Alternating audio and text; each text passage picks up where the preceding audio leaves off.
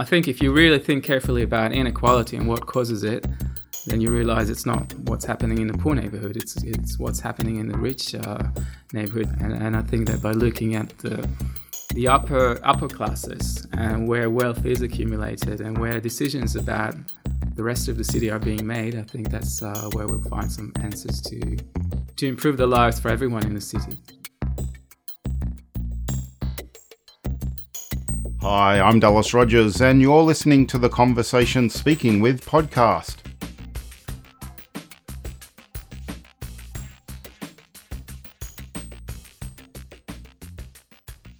You might have seen the US television series, The Secret Lives of the Super Rich. It's a voyeuristic exploration into the lives of wealthy people, shot against a backdrop of expensive mansions, luxury cars, and private jets.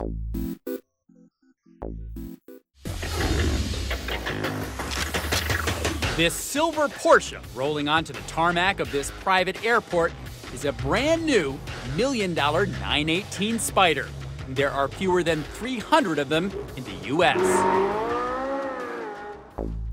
But what do we mean when we talk about the super rich? I think the most commonly used definition that you see quite often in the popular media is the 1%. That's Ilan Wiesel. Ilan Wiesel, I work at the University of Melbourne in the geography department. I'm an urban geographer. The inequality of wealth is far more extreme than inequality in income.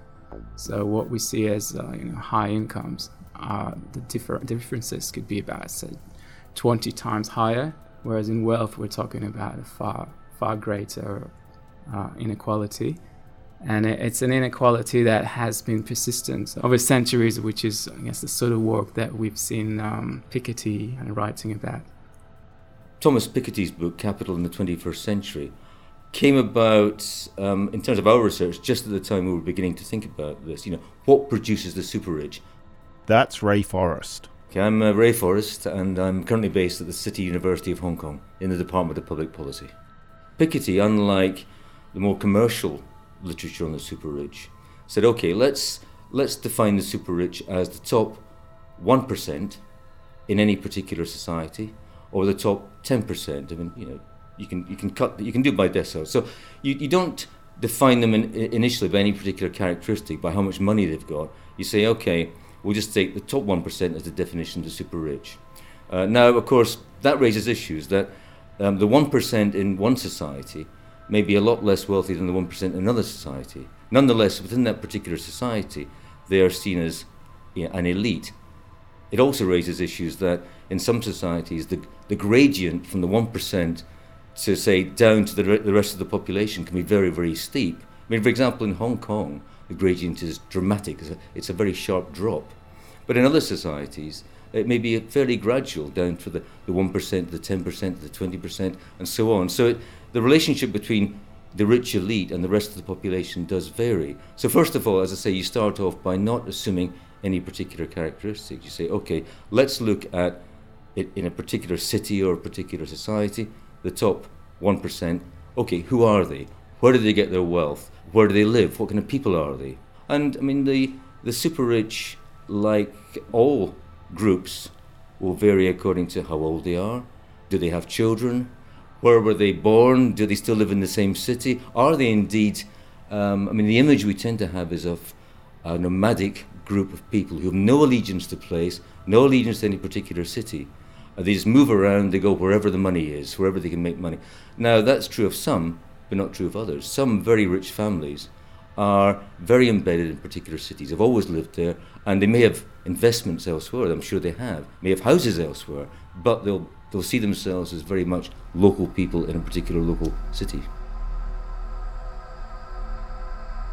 Ilan's interested in wealthy groups in Sydney and Melbourne. He's been looking at the social and cultural networks that wealthy people create in Australian cities. And he's interested in the role that elite people and places play in the politics of infrastructure provision. I was interested in how rich communities mobilize their social and cultural capital to influence planning and to influence, government, to invest more funding in their own suburb to improve public facilities. And I did find that some of the wealthier suburbs were quite successful in doing that. I don't have the actual evidence that it's because they've used their contacts. I think it's actually more about geography and where those suburbs are located in the suburb, rather than necessarily having a friend in Parliament that you can talk to and they'll invest in a new road in your street. But I do have the evidence that some of the elite suburbs get quite a high, disproportionately high share of public investment in infrastructure, primarily because they're located in strategic inner city locations. And that of course comes at the expense of poorer suburbs. And what we found is that the poorest suburbs in Sydney, that specific part of the research looked at Sydney, the poorest suburbs got a disproportionately low amount of public investment in very important infrastructure. So that shows how inequality plays out. Alain's drawing on the work of the French philosopher Pierre Bourdieu, and two of his ideas in particular, social capital and cultural capital. My understanding of Bourdieu is that social capital is the ability to use your social network, the people you're connected with, as a resource, and to use their influence for your benefit. So the same way that you purchase something, that's the way you use your economic capital. If you use your friend to gain some benefits, then it's your friend or family, then you use your social capital.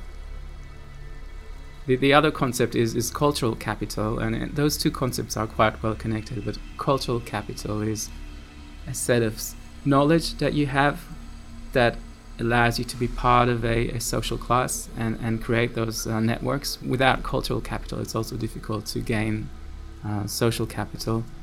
It's also assets that you have that have a symbolic value. So if you have a mansion in Toorak, that projects some kind of image about you. And that could be a very powerful thing in terms of positioning yourself in the social structure. A lot of it is about status and projecting your status. I've found that there was some conflict in the suburb around that, so many people felt that it wasn't an appropriate way to show off your wealth, and there was a sort of a tension between sort of old families in the suburb who felt that it wasn't the old way of doing things, and people were more modest in the past. They were successful financially, but they didn't feel that they needed to have extravagant cars and extravagant homes, and they felt that some new money came in and changed that a bit and changed the culture of the suburb. And the super rich are not just a local phenomenon. You might have seen the Canadian online documentary series Ultra Rich Girls. It features the daughters of super rich Chinese Canadians who are living in Vancouver. And it's broadcast in Mandarin and English. So it provides a pop culture snapshot of the changing geopolitics and the global emergence of a new group of super rich actors from Asia. People who make their money in countries where they may think their assets are less secure will want to transfer it to somewhere else. So the evidence is that very rich people in China or very rich people in Russia, and indeed in some parts of the Middle East, will prefer to transfer their wealth to places, well, very typically like London. London is very super rich friendly in terms of its tax regime, its property kind of laws. So money goes from less secure places in terms of assets to more secure places. So China to London, China to Vancouver, Russia to London. So London, New York, Hong Kong to a degree are the kind of favoured places for the super rich to place their money. But where they make their money, why do we have all these people now who seem to have a lot of money? Well, part of it goes back to the kind of changes that have happened in places like Russia, in places like China, where you had a period where significant opportunity existed to privatise what were previously state-owned assets. When we talk about Russian oligarchs, we didn't talk about Russian oligarchs 30 years ago. That's very much a product of the privatization of state-owned enterprises. Similarly, the opening up of China to the world economy produced a whole new group of very rich people, but these people have tended to transfer the money somewhere else.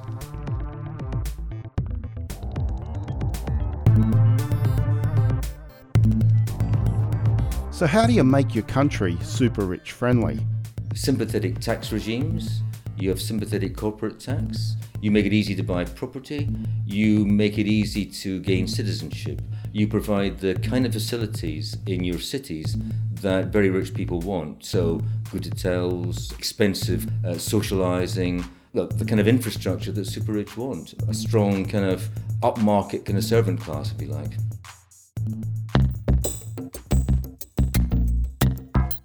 So the countries that the super rich hail from are changing, but so too are the sources of their wealth. The difference is that wealth is based on interest.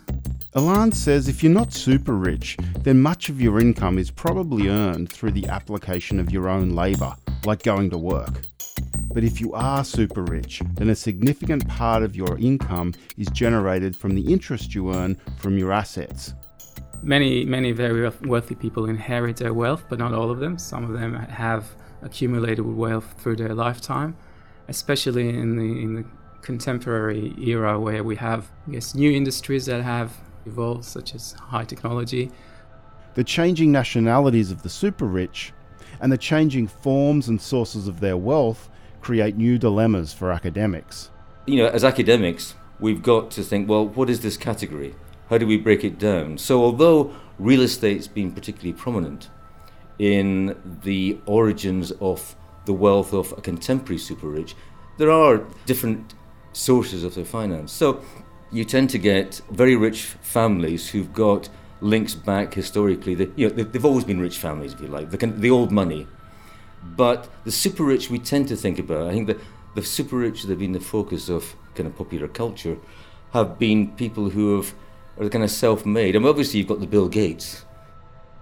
The way we perceive the super rich, we tend to think of people like Bill Gates as kind of, they're okay because they produce something that's of value to us. But we're much more critical of a super rich that have either inherited wealth or have made money out of real estate. So if it's in software or if it's in new technology, that's fine. If it's in finance or real estate, we tend to be pretty critical. So are the super rich a class, like the middle class? Are the super rich a class would be, well, do they all want the same thing? It does relate to whether they have similar interests. And I think the evidence for that is pretty flimsy, frankly. Even, is there a kind of class strategy? No. It assumes that there is some kind of conscious plannings, even the view that somehow the things that are happening in society, or in particular cities, are being done for the super rich. I don't subscribe to that at all. I think that's where you begin to pose the question, how have the super rich been produced? Rather than who are they? Why do they exist? Why do they exist now? Now, that raises issues about the role of government. You look at a number of cities, they say overtly or implicitly, we want to attract very rich people to our city. If we can attract these very rich people, that will have trickle-down impacts on the economy. It'll be good for all of us. And they produce the kind of housing that attracts these people. They produce policies that will attract them. I mean, policy that can be quite explicit in the sense that if you have enough money, you can have citizenship. So there's that aspect to it, that, who is implicated in producing the super rich, why now? And I think you've got to look well beyond that group, however you define them. The role of government, the role of intermediaries, the role of the banking sector. There's all sorts of people who serve the super rich. So we're becoming increasingly fascinated with the super rich. But how different are the super rich from us? And that's where you get into this super richness rather than the super rich. When you begin to examine that, you have to say, well, how far is it them and us? Or how far are we part of them? We're all kind of emulating that kind of lifestyle. We're kind of super rich wannabes. And I think that really permeates really deep into the pores of many societies now. So we can't be so kind of dismissive as if it's them, they're the problem and we're not part of that problem. Thank you for listening to this Speaking With podcast. Just a reminder, you can subscribe to this podcast series on iTunes or through TuneIn Radio. And if you liked this podcast or have ideas or suggestions for the Speaking With series, please leave us a review or comment through iTunes. I'm Dallas Rogers. See you next time.